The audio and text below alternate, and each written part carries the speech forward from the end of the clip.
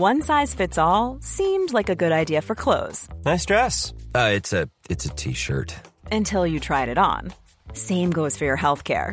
That's why United Healthcare offers a variety of flexible, budget-friendly coverage for medical, vision, dental, and more. So whether you're between jobs, coming off a parent's plan, or even missed open enrollment, you can find the plan that fits you best. Find out more about United Healthcare coverage at uh1.com. That's uh1.com.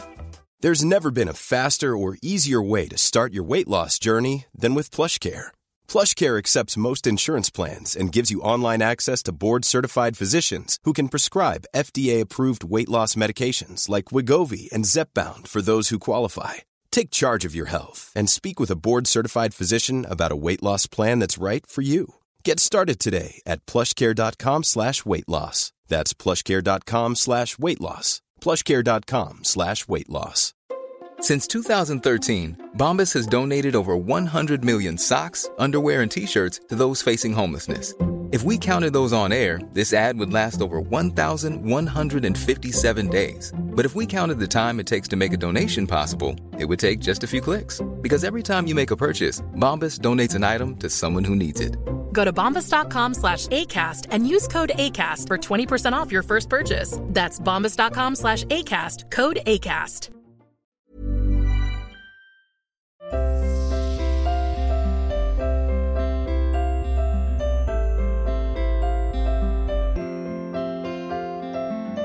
I'm Sheila Shoiga, and welcome to Ready to Be Real Conversations, the podcast series where I chat to people of all walks of life. Some names you'll recognise, others you might not. But my hope is that these conversations will at times inspire, challenge, educate, comfort, or simply entertain you. This week I speak to the incredible Zoe Holohan. The good sign of a good wedding is when people, lose their shoes. There were people walking around looking for their shoes at the breakfast gathering. So it was, it was lovely. It was lovely. Yeah. It's so hard to, take that moment and file it in your head without comparing what happened, 4 days later. I mean, it literally was taking you from the very highest high to the very lowest low. And with only, in a matter of hours, everything, my life had totally transformed forever in the very worst way. On the 23rd of July 2018, Zoe and her husband Brian were on their honeymoon in Greece when disaster struck. Wildfires swept through the seaside town of Mati where they were staying and claimed the lives of 102 people. She miraculously survived despite her extensive injuries, while Brian unfortunately didn't. In this conversation, we hear how she and Brian met, what a wonderful man he was, their beautiful wedding day, and how her life changed forever just a few days later on their honeymoon. She also speaks about her dad and the close friendship they had, and how his death 3 weeks after that terrible day in Greece was yet another trauma to have to come to terms with. Her book, As the Smoke Clears, details her life since that day, and it's incredibly powerful. This was by far one of the most moving conversations I have ever had, and I'm in awe of Zoe's courage, strength and resilience. Here it is. Zoe, I'm honoured that you agreed to have a conversation with me, and I suppose I'd love to start by asking you to talk about Brian and the type of man he was. My favourite topic of conversation, Sheila, is Brian O'Callaghan Westrop.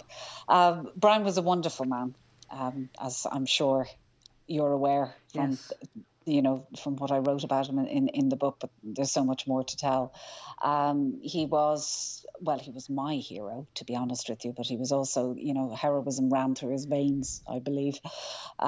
He was a very caring individual. He had a great adventure spirit. He loved to travel. He loved to get on the back of that bike and off he'd go on some of his wonderful treks with his mate Adi. Because for the record, by the way, I hate motorbikes. So oh, really?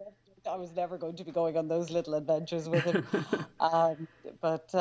He had a real appreciation for life and certainly that came through in the energy that he displayed in everything he did. I spoke a little bit about the charity work that he did for Blood Bikes East. Yeah. And I think that sort of demonstrates the type of person he was. He used to spend an awful lot of time, free time, giving up his free time to help people that were in need. And Blood Bikes in particular was a great passion of his. I'm not sure if you're familiar with that charity. Yeah, no, I am. Amazing work. Yeah. And it says a lot about him. I think it reflects the type of man, as you said, he would give up his time to do something so important and, for no financial gain, just to be of service. Yeah, and without a word of complaint. I mean, if that was me and I had to sit up all night long, trekking up and down the country, trying to deliver this, these life-saving medical supplies or organs sometimes, or bloods to various different hospitals, and then come back and maybe get an hour's sleep before going into work. Well, you can be sure I would have let the world know. It's a small minority of people that have that in them, that generosity of spirit, that they just want to give and help. Yes, and tremendous compassion.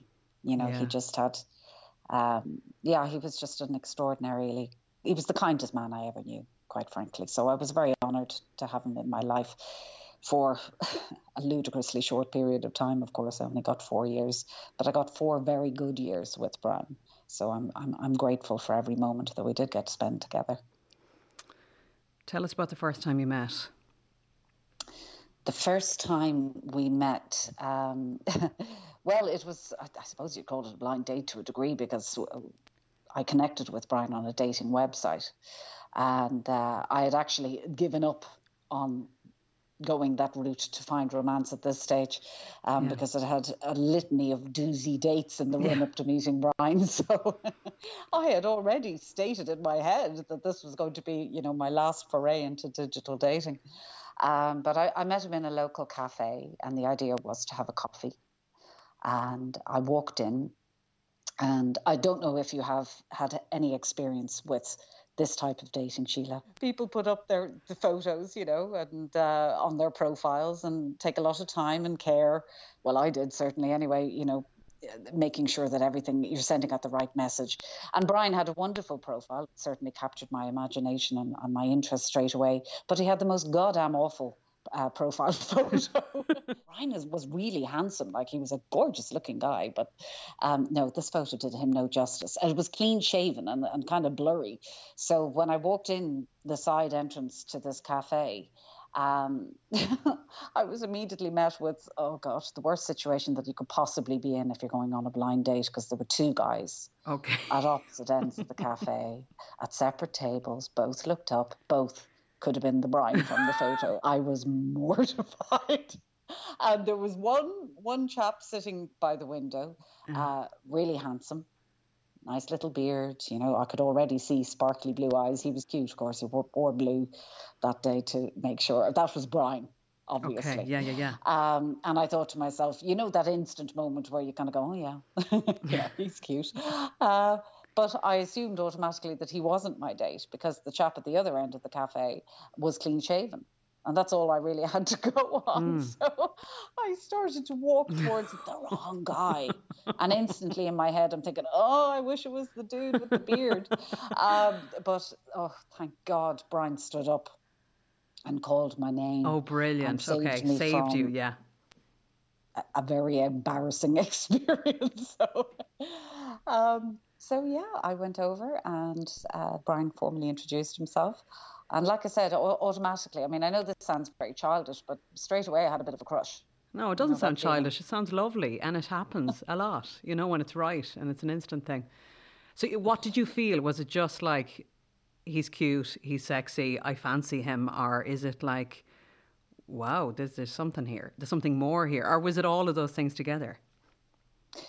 It was, oh gosh, I suppose it was all of those things together. Yeah, I think, my first...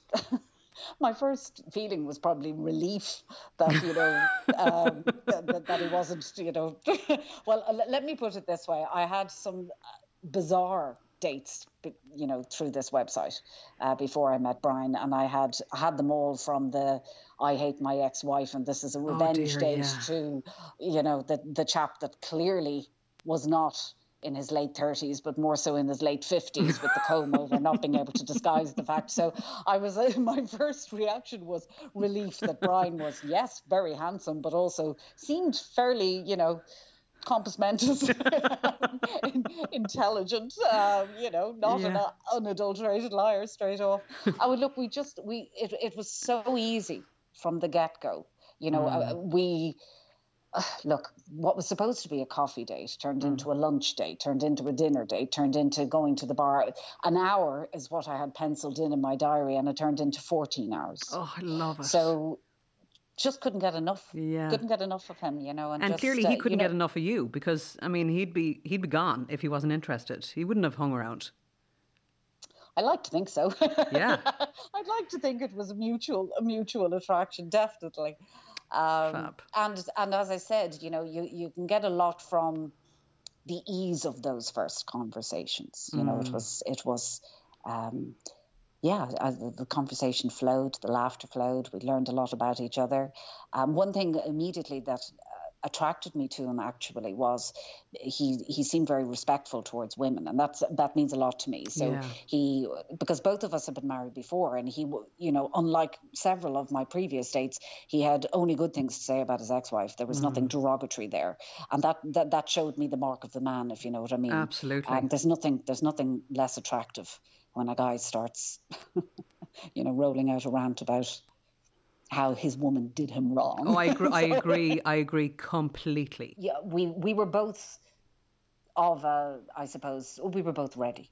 We were both ready at that stage to embrace a real relationship. And look, we fell head over heels in love. There's no doubting that, because, I finished that chapter in the book about our first meet by, basically having my first kiss with Brian and saying that in that moment, I genuinely felt like I never wanted to be kissed by another man again. So now that might sound a little OTT, but really... No, it doesn't. It sounds I really did fall head over heels. We both did. We both did. And from that day, that was it, So even though I say 4 years, I feel like he was stolen from me so quickly. But nonetheless, we pretty much spent every moment of every day that we possibly could together. We moved in together very quickly after we started going out, and that was it, So we started our lives as we meant to go on and embraced every second. Some people are lucky enough to have that in their 20s, some in their 30s. In my case, it wasn't until my 40s that I feel, met my soulmate. So, and feel very lucky to have done so. What did you tell your pals after that first date about him? Oh, I told them that was it. I went back to the computer and deleted my profile. I love it. Straight away, unceremoniously, goodbye. So it was, and look, my pals know me well enough to know that when I make up my mind, I'm just going to, go and do it. So they weren't surprised at all. I met him in October. And come Christmas, actually, it was quite funny. We used to all meet in the Bailey every Christmas. It was like our little work breakup thing. And I invited everybody. I invited my brother, my younger brother. I invited all my mates, threw them all in, went, this is Brian, we're living together, I'm in love, yada, yada, yada.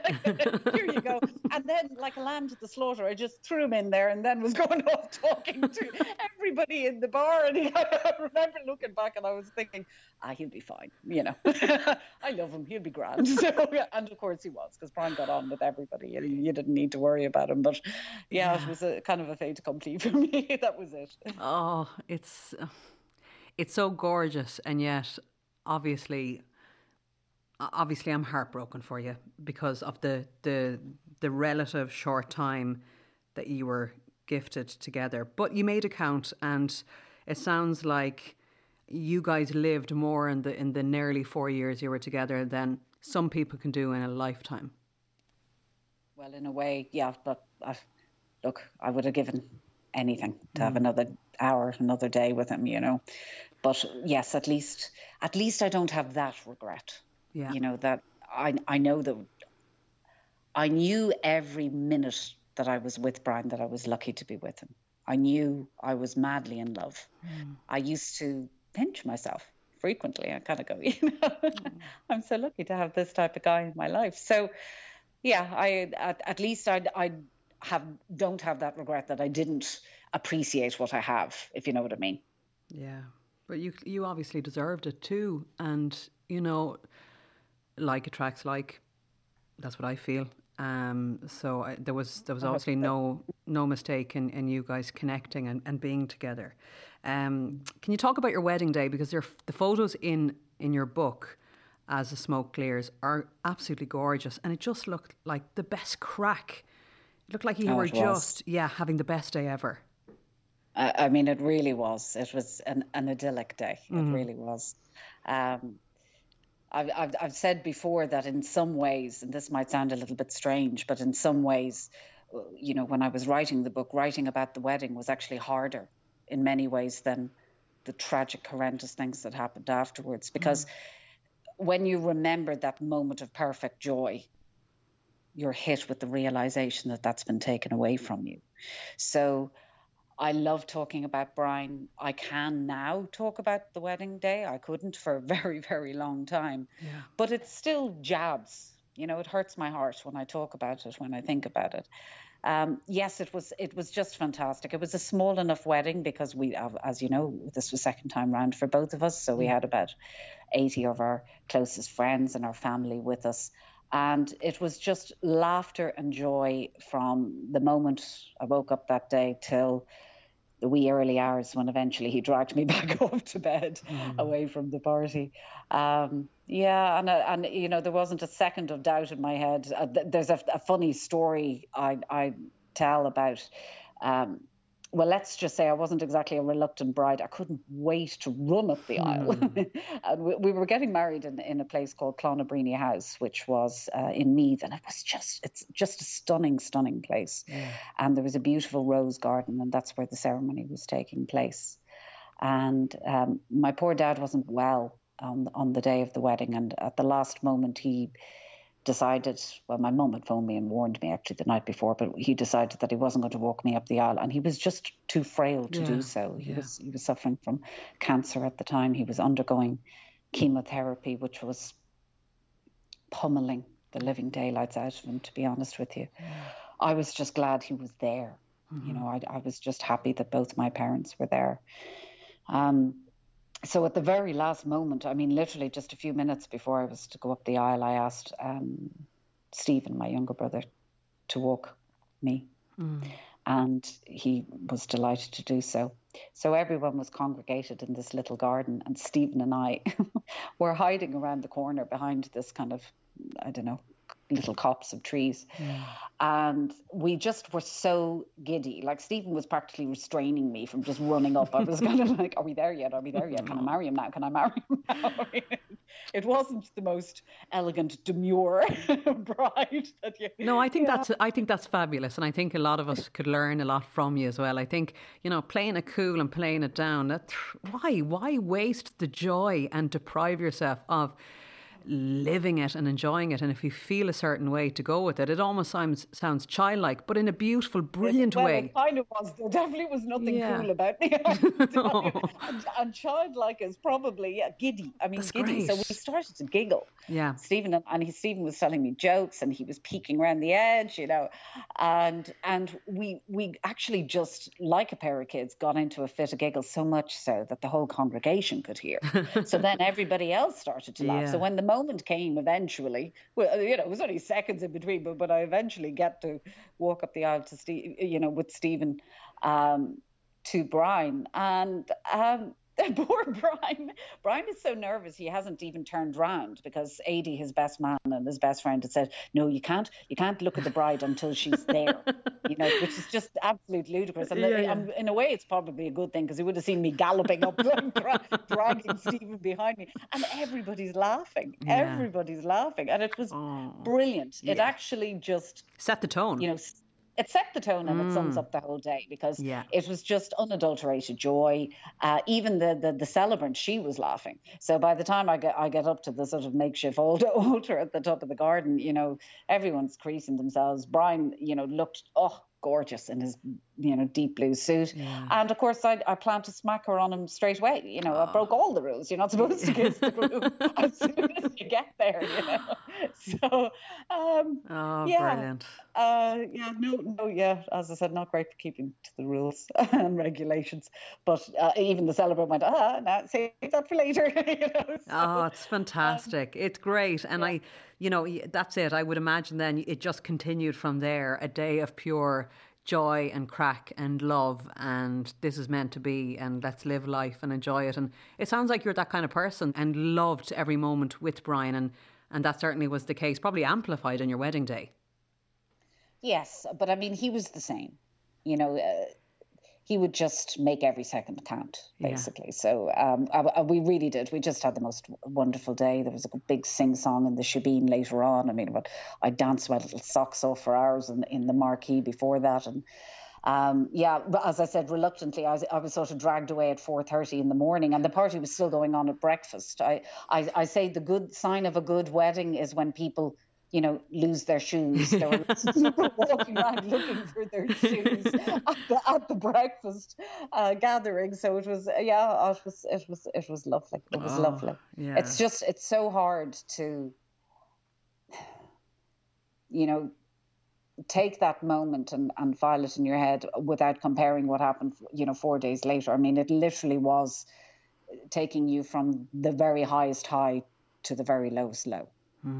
And with only, you know, in a matter of hours, everything, you know, my life had totally transformed forever in the very worst way. I know it's been said to you a lot over the course of the last number of weeks and months, and talking about, you know, your book and what you've been through. And I think there's a general feeling from everyone, I think, that interacts with you or listens to you, is that I've certainly been in awe of your strength.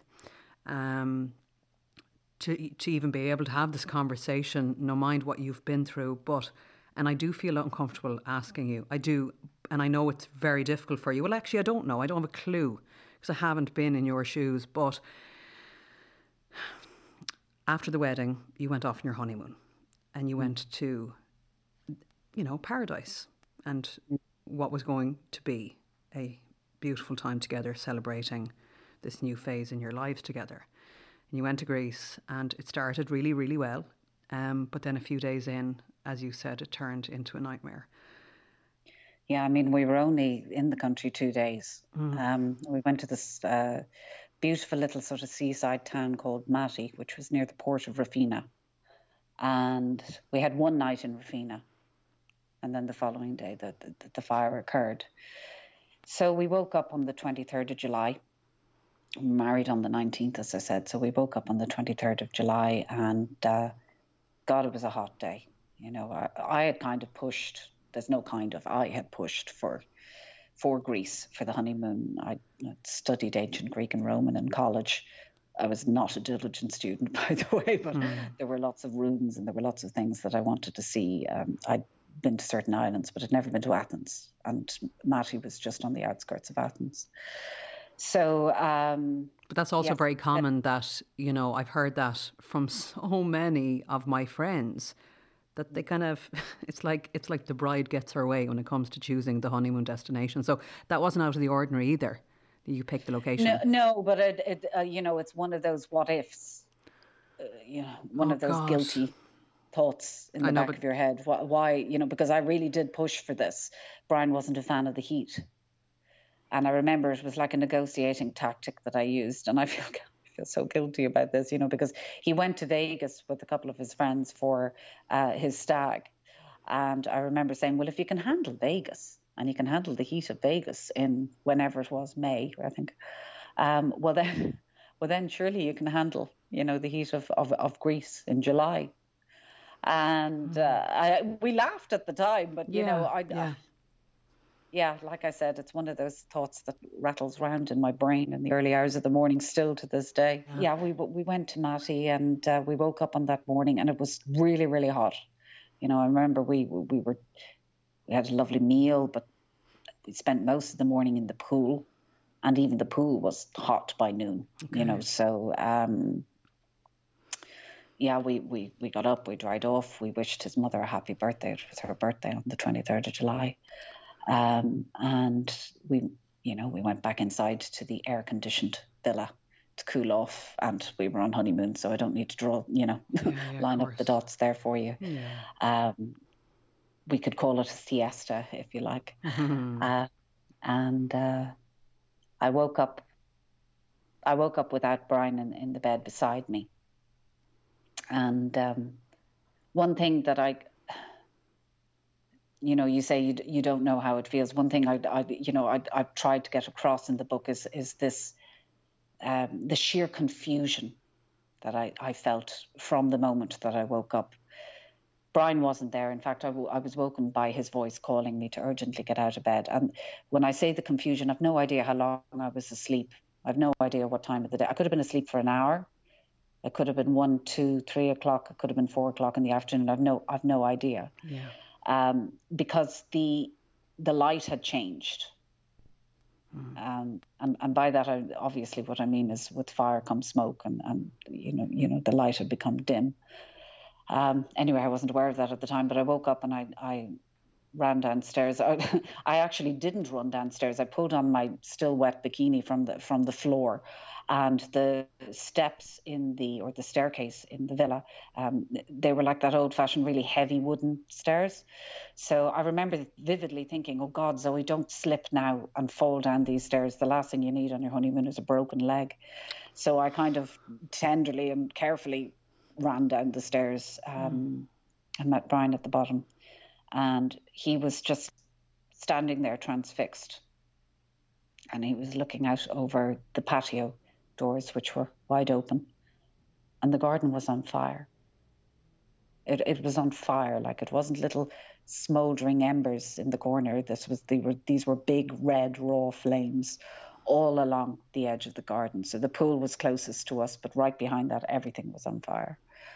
And as if sort of waking up from this trance that he was in, that had held him there for a few seconds, he just sort of snapped out of it, and he quickly closed the patio doors. And he told me to do the same with the doors that led out to the kitchen. And as I looked through to the doors that led out to the kitchen, I could see that the whole back of the villa, or the gardens behind the villa, were totally on fire. So I slammed them shut really quickly, and he just said, we have to go, and we have to go now. So I ran upstairs. I grabbed a dress, a long dress, I thought at the time. Strange things come into your head, by the way, when you're in this sort of panic. I thought at the time, well, the long dress will protect my legs. It was the only one that I had that was sort of heavy cotton.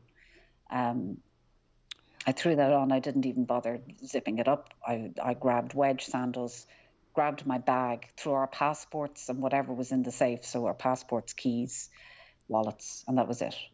Yeah. And that was done in seconds, but it felt like hours. It felt like, when you have those nightmares when your limbs won't work properly, when you're trying to run but your feet are glued to the floor, and everything is going in horrific slow motion. That's what it felt like from that moment. But it probably was, as I said, less than a minute when I was upstairs, and then I was back down.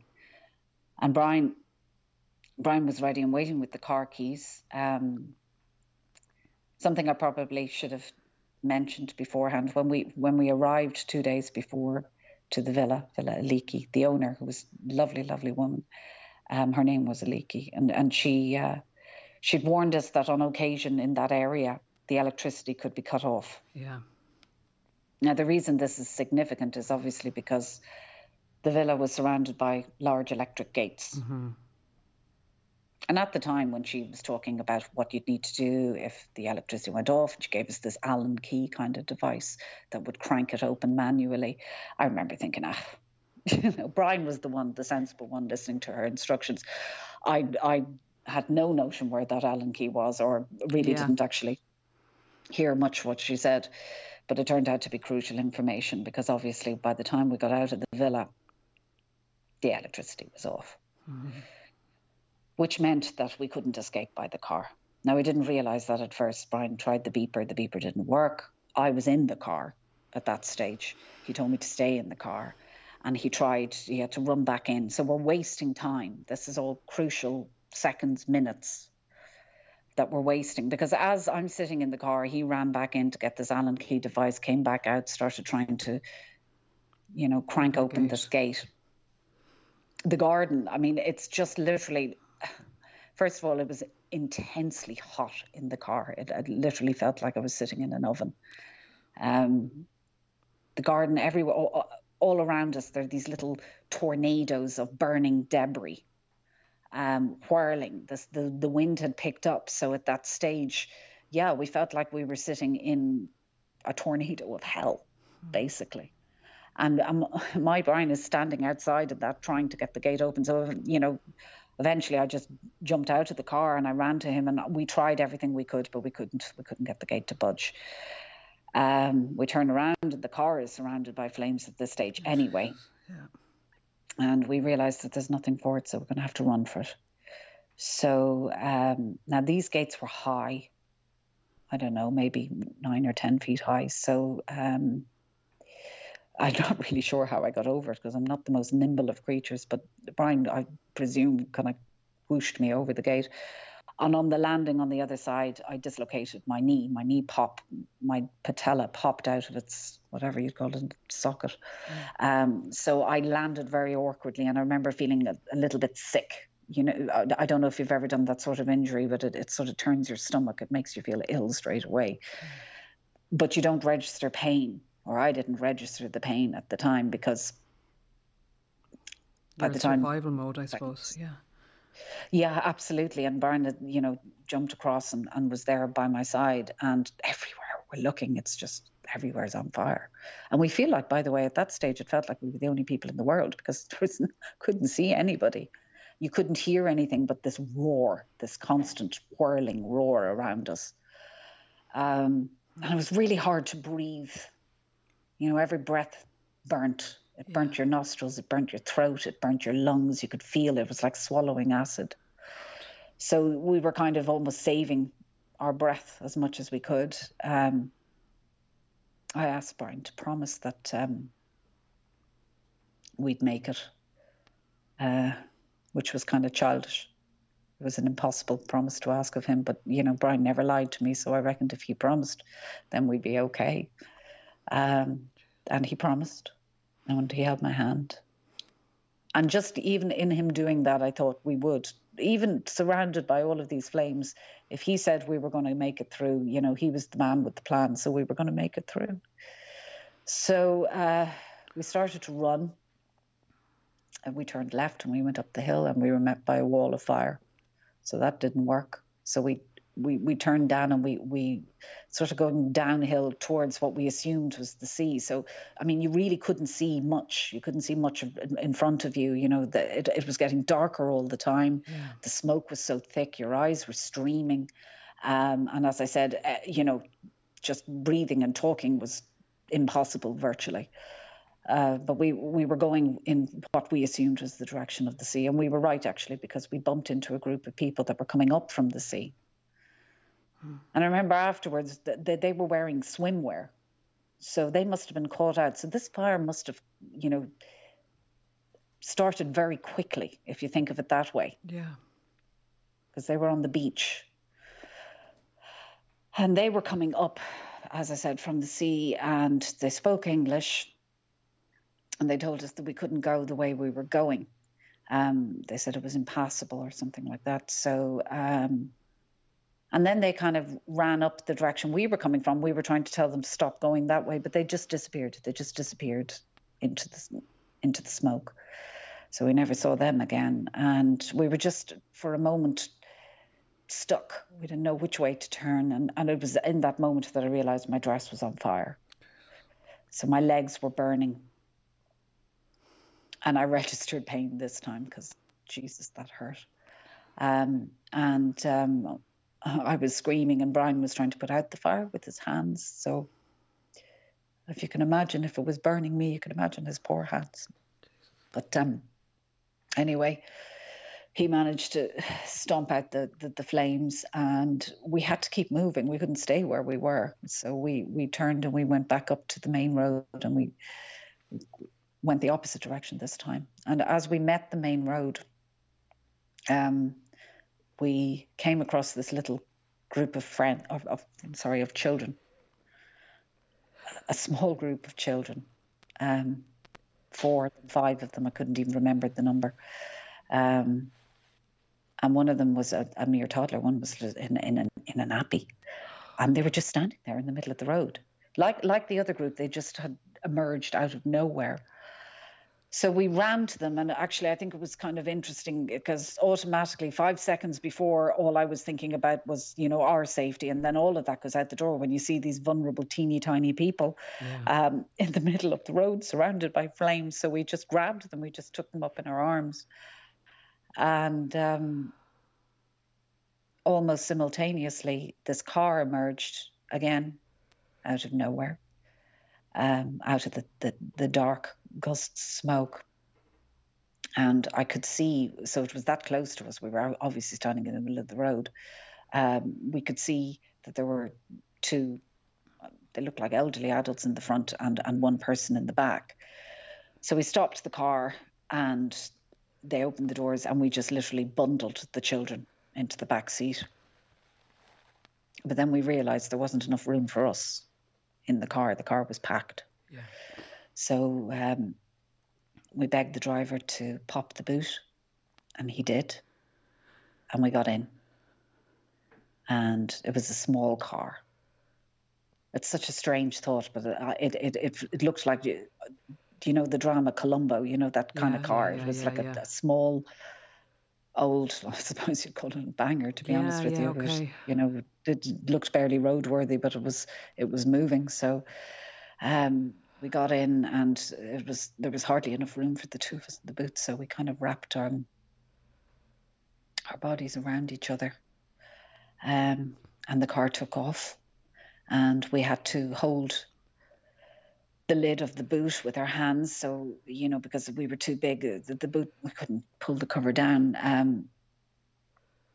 And very quickly, with the flames all around this car, our hands started to stick to the boot. So our hands were melting to the surface of the boot. My left hand in particularly got really, really badly burned. And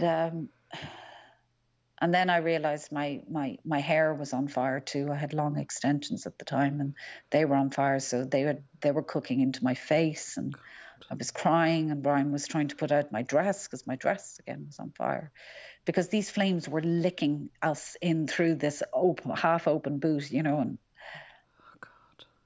And then the car crashed, and this huge burning tree, just came down on top of the boot, the open boot at this stage.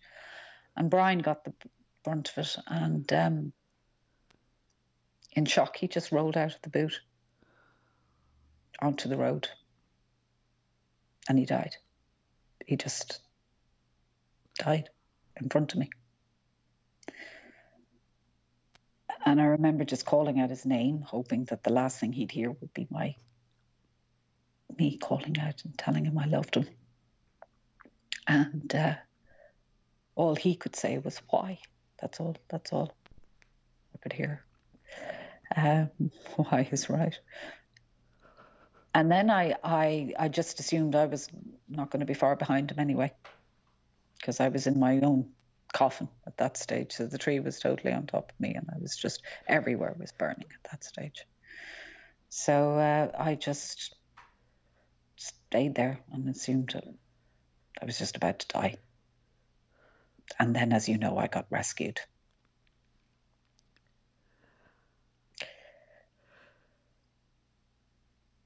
Oh, Zoe,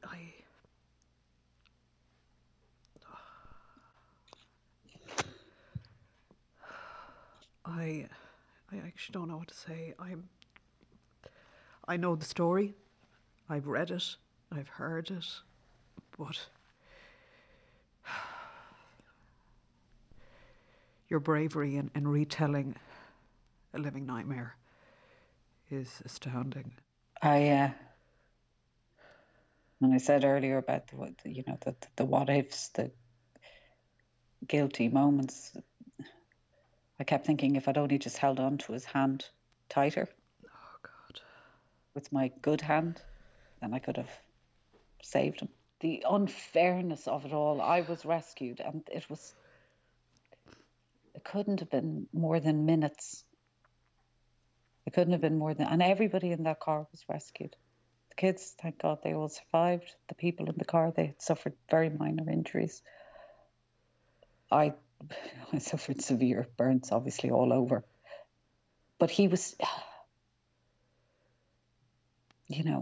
just meters away from being rescued too. And in fact, when they found Brian, he was meters away from the ocean. So we'd actually travelled much further than I thought we had. So he should have survived, basically. Yeah. He should have been rescued too. I think, in a way, that's the most unfair thing. Here's a cool fact. A crocodile can't stick out its tongue. Another cool fact, you can get short-term health insurance for a month or just under a year in some states. United Healthcare short-term insurance plans are designed for people who are between jobs, coming off their parents' plan, or turning a side hustle into a full-time gig. Underwritten by Golden Rule Insurance Company, they offer flexible, budget-friendly coverage with access to a nationwide network of doctors and hospitals. Get more cool facts about United Healthcare short-term plans at uh1.com. Hold up. What was that? Boring. No flavor. That was as bad as those leftovers you ate all week. Keke Palmer here. And it's time to say hello to something fresh and guilt-free. Hello Fresh. Jazz up dinner with pecan-crusted chicken or garlic butter shrimp scampi. Now that's music to my mouth. Hello Fresh. Let's get this dinner party started. Discover all the delicious possibilities at HelloFresh.com. Hey there, it's Michelle Norris. I'm host of a podcast called Your Mama's Kitchen. When I travel, I'm usually looking for a way to find a taste of home when I'm not at home. And one of the things I love to do when I am at home is entertain. And Airbnb allows me to do that. When I was in California recently, I rented a house that had a great kitchen. And when we were sitting around the table, we're all thinking, we're in someone else's house. Someone could be in all of our homes as well. If you have a home, but you're not always at home, you have an Airbnb. Your home might be worth more than you think. Find out how much at airbnb.com/host.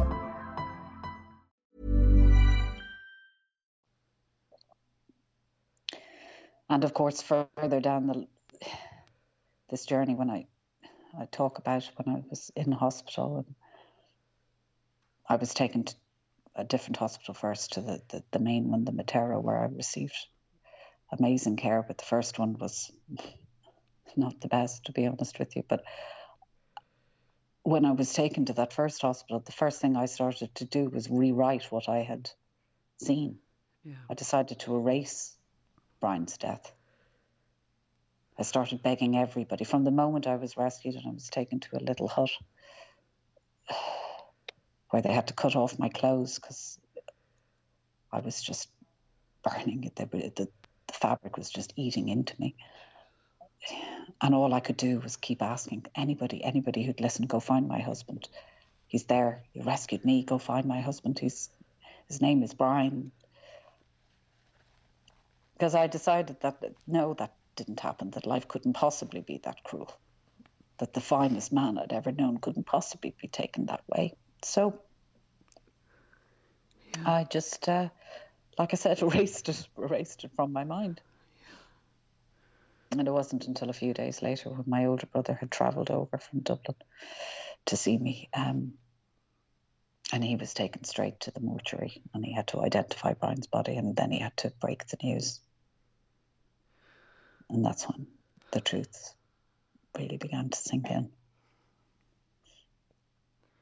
As you said, he was the finest man you ever knew, and it certainly sounds like not just him, but both of you are just amazing people. You saved those kids. Who knows what would have happened to them had you not But lifted them anybody up. would have done it. Brian must have had 3 kids in his arms, or 4 kids possibly. I didn't even know the number because he was so strong. Yeah. I remember he just took, like I said, he was the man with the plan. He just took action straight away. And that's why I describe him as the hero that he is. I mean, he was always just looking after everybody else. Yeah. Thankfully, it was my job for a while to look after him, but in the end, I couldn't save him. So that was pretty shit. Sorry for cursing, but Not at all. But I no feel other way. I feel for you so much saying that, because like you've been through hell and back, what you went through yourself personally, and not to, even when you talk about picking Greece as a location and struggling with that, and then you couldn't save him, like, oh my God, it's not, this is not your fault. This is not your fault. Well, it took a long time. It took a lot of therapy. Really? To work through all of that stuff, yeah. Yeah. For a start, when I had... I know you're familiar with the story, First of all, I had a month in intensive care in Greece. I was in and out of surgery every 2 to 3 days. They saved my hand, which was really, really severely damaged. I mean, when I was saved from the boot of that burning car, I remember my eyes were just transfixed on this hand, or one eye was, because the left side of my face was melted closed, so I had no sight of my eye at that stage. But with my good eye, I could see that there was virtually no hand left, like the flesh, the skin, that it was all peeling away. I could see bones. That's how severely my hand was burned, and it was nothing short of miraculous that Mr. Moutaklis, who was my surgeon in the Mater, saved it. And he saved my legs, and he saved my eyesight, and so much more. And I was there for a month, and then 3 weeks in, my dad passed away. Yeah, Jesus. He had a massive heart attack. And my last conversation with my dad was telling him that Brian had died, because I didn't want him to know, because I knew he was seriously ill. And he really loved Brian, and I thought that this would be the last thing he'd need to hear. So, and then he passed away, and I couldn't go to the funeral because I was still in intensive care. So, yeah. And when I came back to Ireland, as you know, then I got ill again, and I nearly died from a very rare form of sepsis. So, a lot of therapy was needed to get through all of these things. You couldn't write this. You could not write this level of awfulness.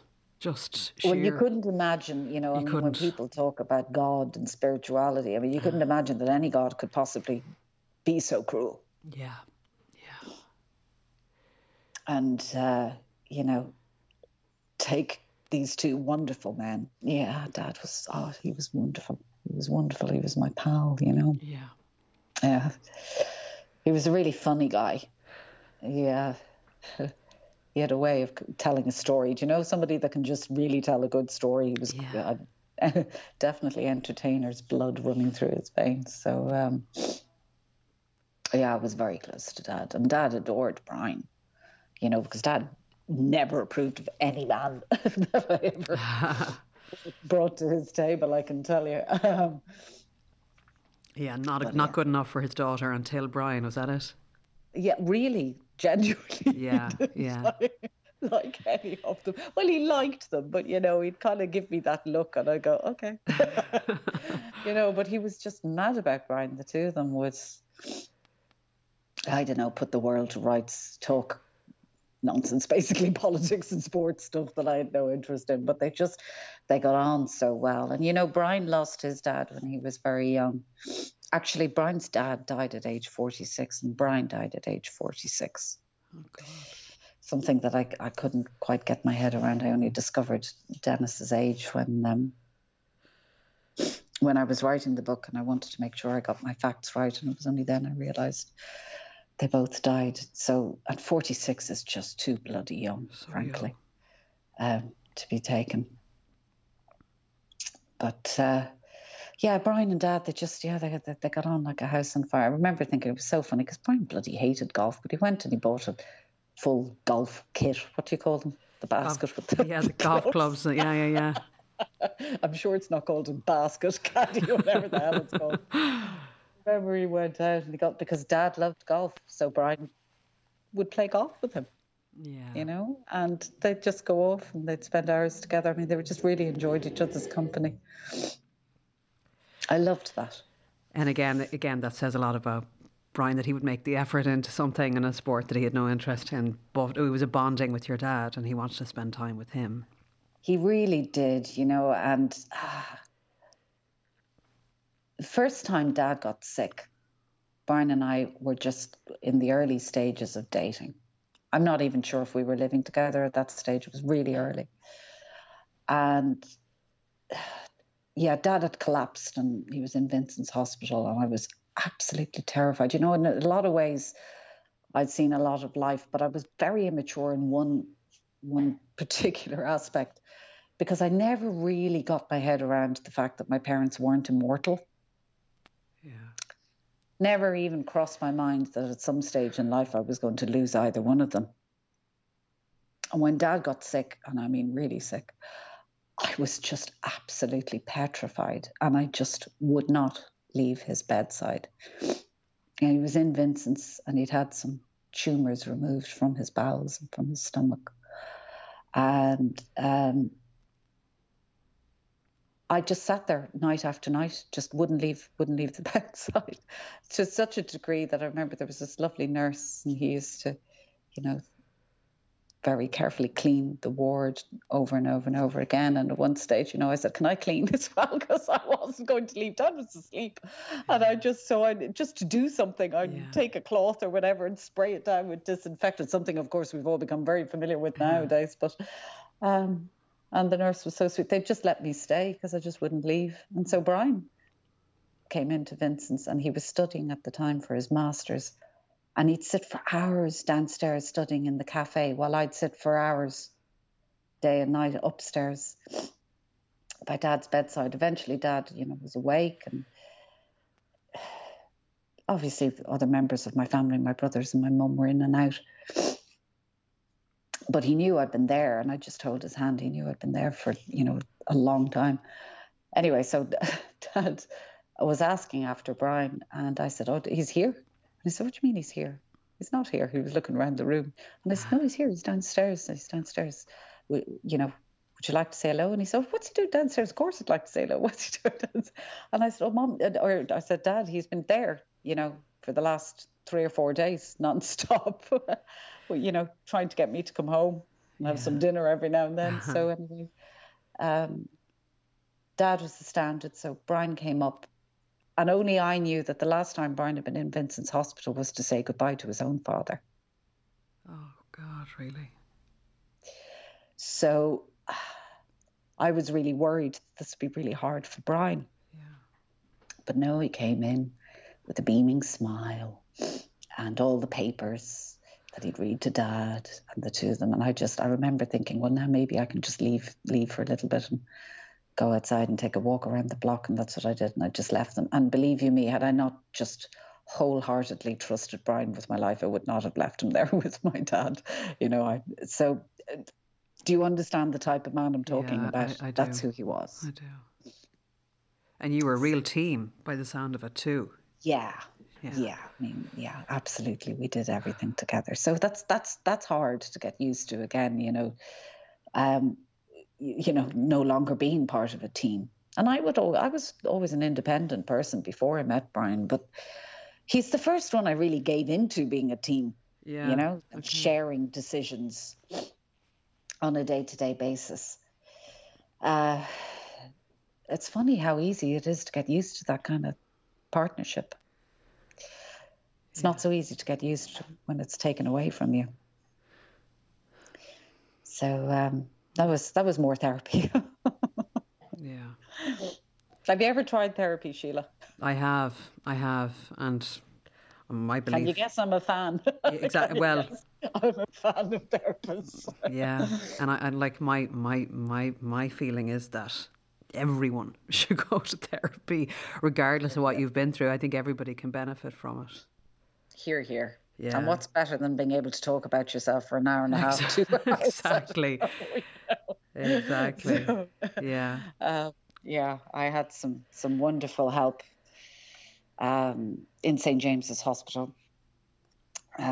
So I was discharged from the burns unit at Halloween of that year. So I'd been in hospital, I suppose, from mid-July until the end of October. Yeah. And I still had an awful lot of injuries to tend to. I talk a lot about, and there are some very funny passages in the book about, you know, how I learned how to walk again. That you might be surprised to hear why that would be funny, but my God, I was as stubborn as a mule with the poor physiotherapists in St. James's. I was what you might term a difficult patient. I blame a lot of it on the morphine for the pain, but maybe I should blame a bit more on my obstinate nature. But you do have a great sense of humour, and I suppose, you know, I have found with so many people that I've spoken to, not just through this podcast, but just in life, that when you've been through some really dark times, humour is a very powerful tool to get you through. And yet it's strange. It's contradictory, you know, to where you're at. I mean, you're in this deep, deep darkness, and then this little bolt of light comes through, and that's how it feels. Yeah. You know, and then there's the conflict of, should I be laughing? You know, I've lost my husband, I've lost my father. Should I be laughing? But there are moments when it's just. I make the comparison to laughter at a funeral. You know, it's inappropriate, but it's inevitable. And if you have that survivor spirit in you, it's going to happen at some stage. And I think anybody, anyway, who spent long periods of time in hospital, if you don't have a sense of humour, you are actually going to go out of your mind. And I was blessed by the very finest of people, you know, in the medical field. So, yeah, there were some very funny moments in both Greece and in Dublin in St. James's. And when I left hospital, I went home, obviously, and I was living at home alone. That's when I started to write, incidentally, because I thought I'd go absolutely out of my mind if I didn't have something to keep myself preoccupied with. But it wasn't until really the tail end of that year, until I reached Christmas, which was just hell, and New Year's, that I knew then I really did need some psychological assistance. Can we put it that way? Yeah. Because Christmas and New Year's pretty much did me in. You know, that was just torture. All of this enforced happiness everywhere I went. And I think really the grief really hit. I think it was probably a little bit like this ticking time bomb that eventually had to go off, because all the while I was in hospital, I was focusing on, I mean, I was so ill when I got back to St. James's that I nearly died. So I had multiple organ failure. I was put on a ventilator. I had to have a tracheostomy to help me breathe. So I had to learn not only how to walk, I had to learn how to talk, to breathe for myself, to swallow. I had to learn how to use my limbs again, my hands again. I was literally like a baby, a damaged baby. And I had to learn all of these life skills from scratch. So you can imagine all my focus really was on survival. But when I got out of hospital and when I got home, and then Christmas hit, it was only then I actually had the mental space to realise the people I'd lost and the life that I'd lost. That's, as I said, when the grief really hit, and that's when I really needed help. So I thankfully, I was very much blessed by being connected with Dr. Sonia Collier in James's, and she saved my life, really, to be honest. I don't think I'd be here talking to you if it wasn't for her. Wow. So yes, I am a huge fan of therapy. And if nothing else, if no other message comes through from my book, from my story, or from talking to you today, is that there are so many people that have contacted me since I published this a couple of months ago, that have contacted me that are suffering from grief. Especially this year. Yeah. So many. And it's that sudden grief. There's no preparation. People are just stolen so quickly from them. And the one thing I say over and over again is you have to go talk to somebody. You have to talk to somebody. You have to get it out. Find somebody. There are professionals out there that can help you. And there are people out there just desperate for that help. I think once the country opens up, once this pandemic, please God, is finally finished, with us, I should say. Yeah. I think that every psychologist in the country and psychiatrist in the country, they're going to be queues to their door. Yeah, absolutely. Totally agree. And I don't want people to be, ashamed of asking for help either. This is how you survive. Completely. There's only so much warrior we have in us. We need our little army of warriors to keep pushing us on. I feel that the only reason I survived is because I had so many people help put me back together again. And crucially, one of those was my therapist. So it was years of therapy, 2 years pretty much, before I was ready to re-enter the world, I suppose you could say. When you said that Brian's last word was, why? How often have you asked yourself the same, or I said the word, why? Every day. Yeah. 1,000,000 times a day. I mean, there's no rhyme or reason to this. I'm not the only person in the world who's ever said, why was this person taken from me? Why did this terrible thing happen to me? Why is my body destroyed and scarred for life? Why goes on and on. I have so many whys. But then the other side of it is you can drive yourself mad with whys. Yeah. I think writing helped hugely, to just get it all out. In fact, really, to be honest with you, I had no intention of really writing a book to begin with. I just wanted to try and work out why the hell this had happened. So I've always gone to writing. That's been my go-to place. I always kept journals when I was younger, particularly when there was a problem afoot, when I needed to untangle a web. Yes. I'd start to write it down, and then somehow I'd be able to make sense. I'm not sure I've made sense. I'm not sure I could ever make sense of what has happened, but yeah, writing definitely has been very therapeutic. And cathartic, I suppose you could say, in that. I fight the whys a little bit in my head. I don't want to become so overshadowed by that that I can no longer keep going. You'll drown in that question. Yeah, you have to keep your head above water. That's kind of the way I see it. Brian would want me to keep going, I think, and I feel his strength around me quite a lot.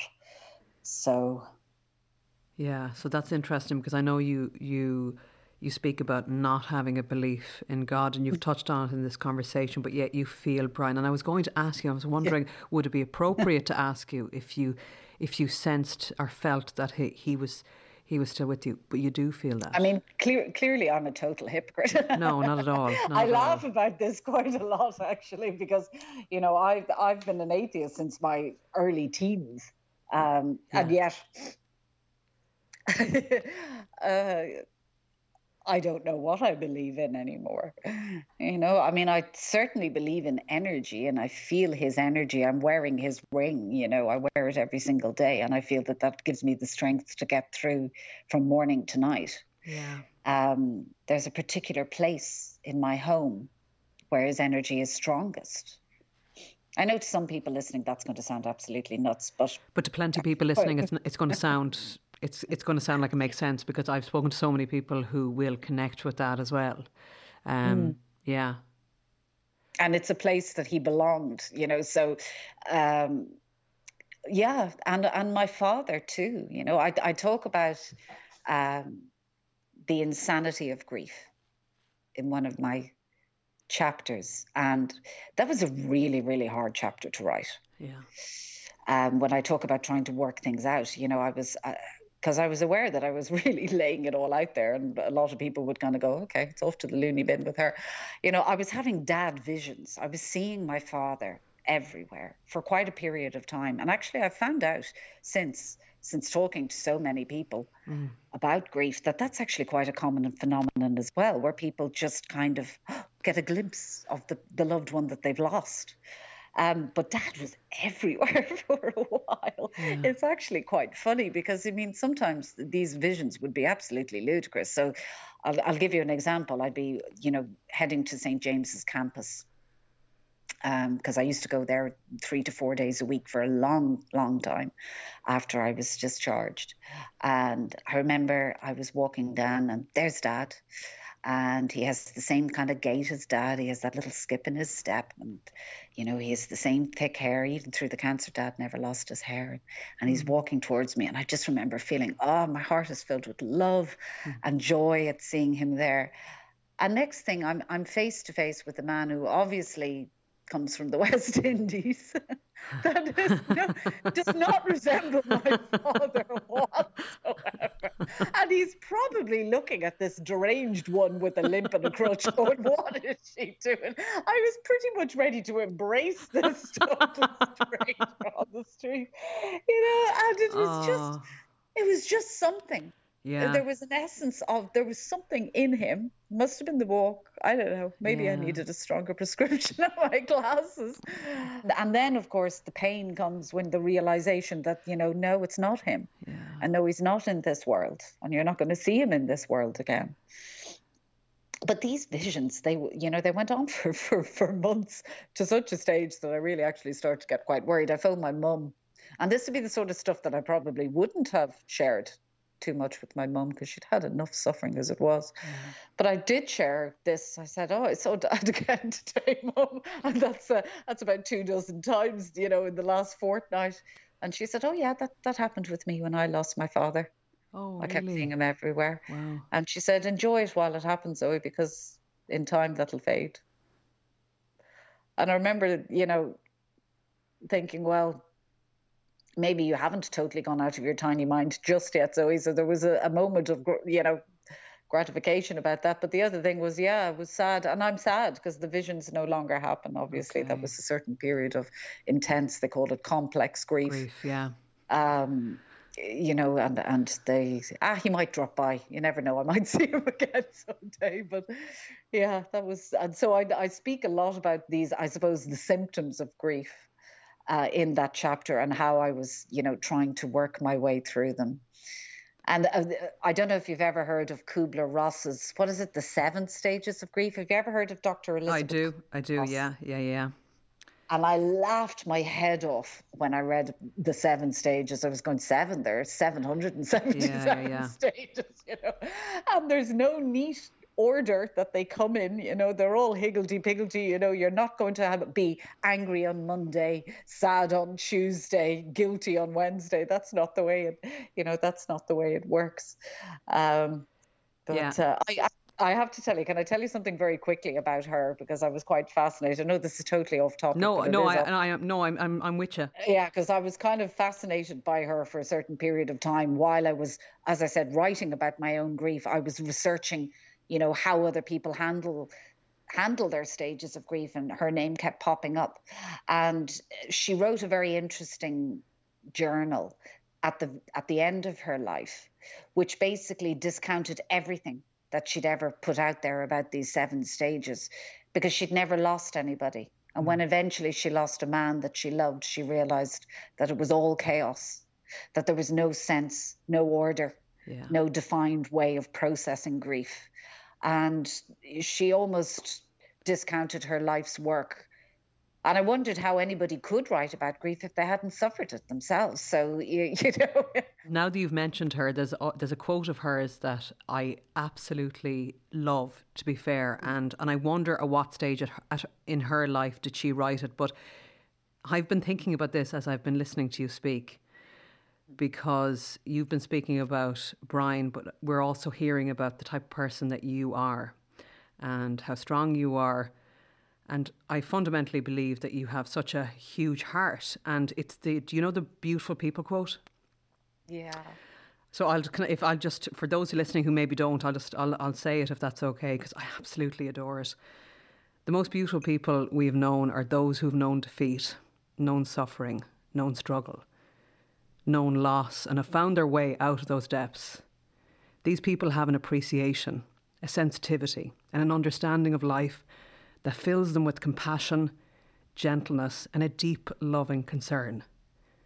Beautiful people don't just happen. That's wow. You. That's you. Oh, thank you. I'm not quite sure I agree with you, but thank you. I'll take that for today.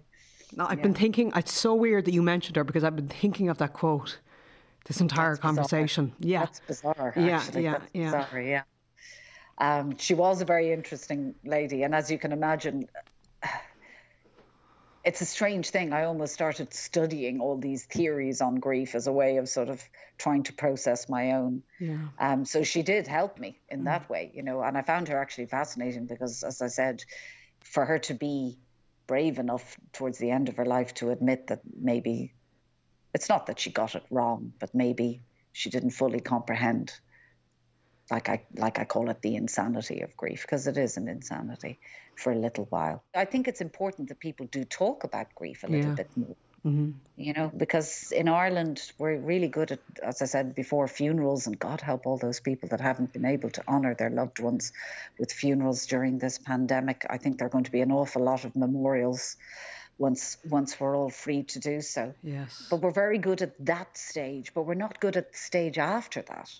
And really then, you know, I felt so cut out to sea when, you know, I had to deal with the paperwork and the legal stuff, the banks, you know, all the practicalities.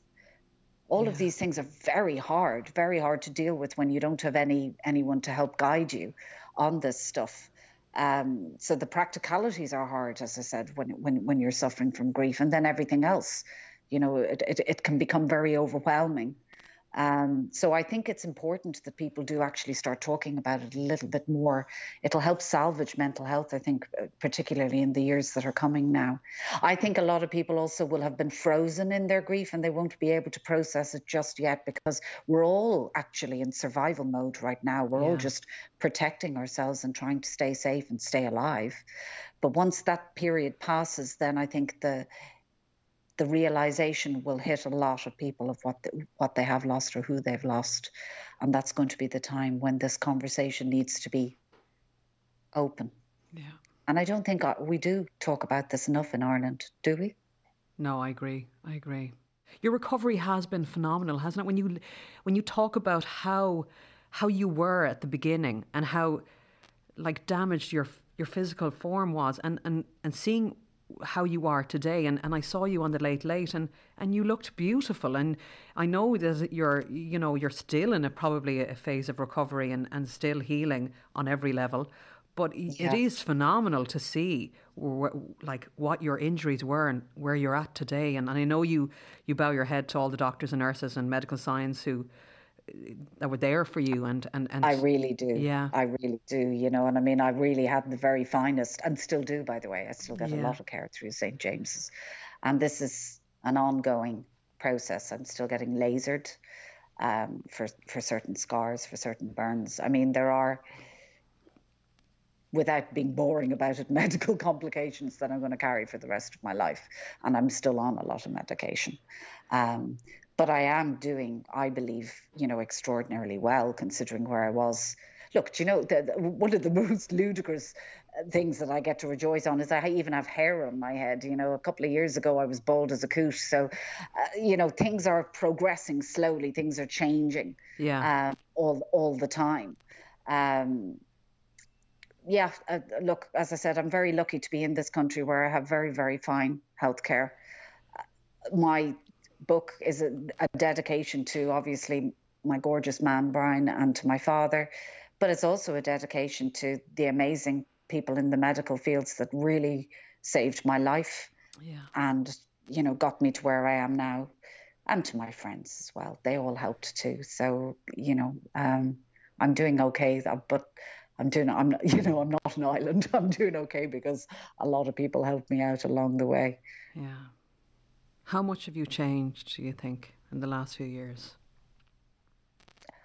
I think I am an entirely different person to whom I used to be. But I take joy when my friends in particular treat me like the old Zoe.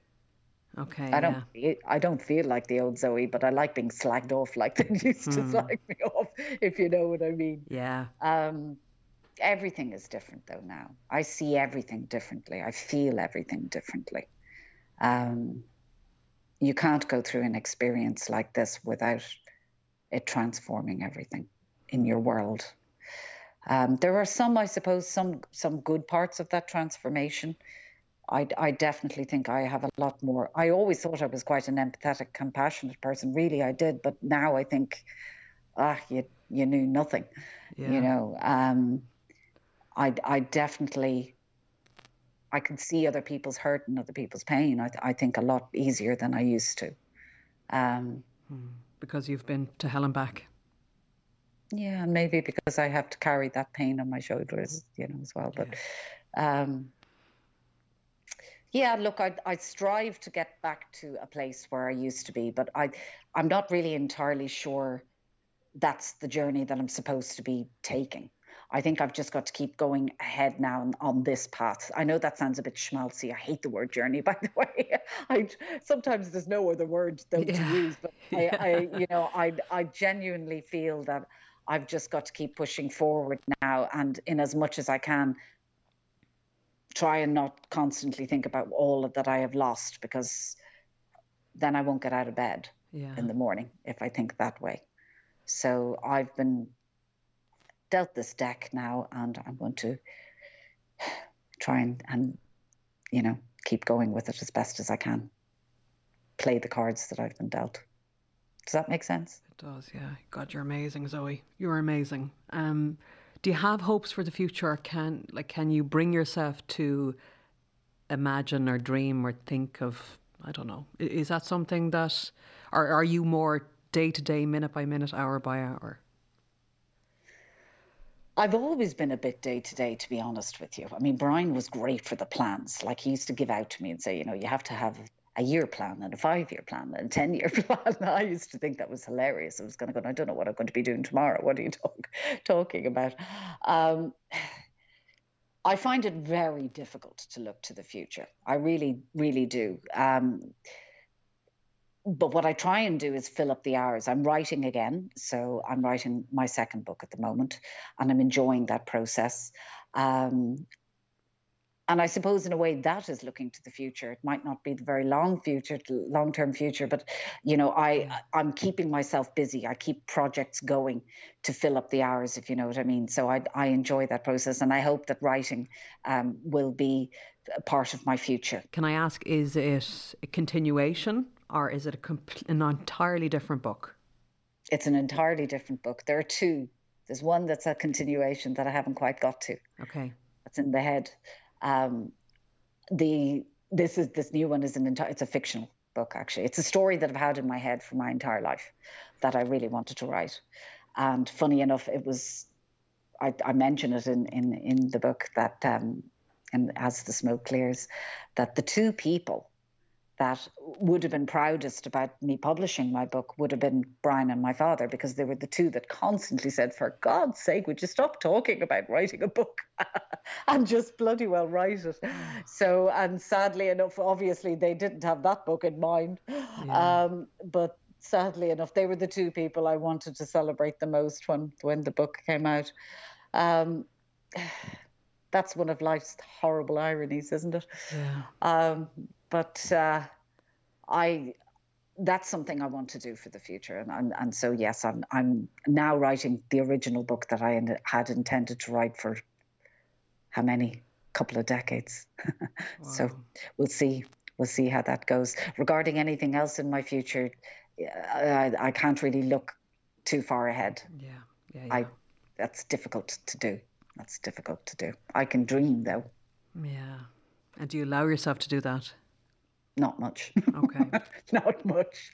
I stay in the now in as much as I can. That's a safer place to go. So your book is As the Smoke Clears, and it is available in bookshops all over the place. It is incredibly powerful, and it does showcase what a gifted writer you are. I'm excited to hear and read about the next book that you release. So the very best of luck with that. You are an incredible woman. There are not enough words to use to describe how impressive you are, and I'm so sorry for being so emotional listening to you, but I was just in awe of your strength. That's okay, Sheila. I went through quite a few tissues here myself. So yeah, that's natural. That's natural. I hope I get to meet you in person someday, but for now it's been a privilege to talk to you. It really has. Thank you, Sheila. Likewise. And I enjoyed our talk today. So I really appreciate your time. Thank you. Thank you so much. If you like this podcast, please show your support by leaving a rating or a little comment on Apple, or by clicking follow on Spotify. I'd be so thankful. You've been listening to Ready to Be Real Conversations.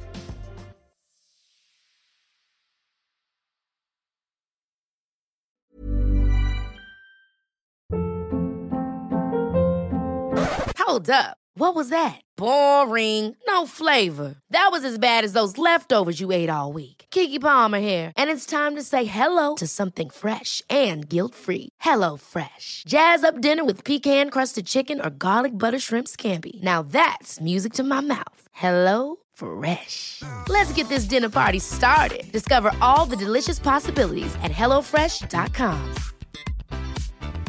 Planning for your next trip? Elevate your travel style with Quince. Quince has all the jet-setting essentials you'll want for your next getaway, like European linen, premium luggage options, buttery soft Italian leather bags, and so much more. And is all priced at 50 to 80% less than similar brands. Plus, Quince only works with factories that use safe and ethical manufacturing practices. Pack your bags with high-quality essentials you'll be wearing for vacations to come with Quince. Go to quince.com/pack for free shipping and 365-day returns. Imagine the softest sheets you've ever felt. Now imagine them getting even softer over time. That's what you'll feel with Boll & Branch's organic cotton sheets. In a recent customer survey, 96% replied that Boll & Branch sheets get softer with every wash. Start getting your best night's sleep in these sheets that get softer and softer for years to come. Try their sheets with a 30-night guarantee. Plus, get 15% off your first order at bollandbranch.com. Code BUTTERY. Exclusions apply. See site for details.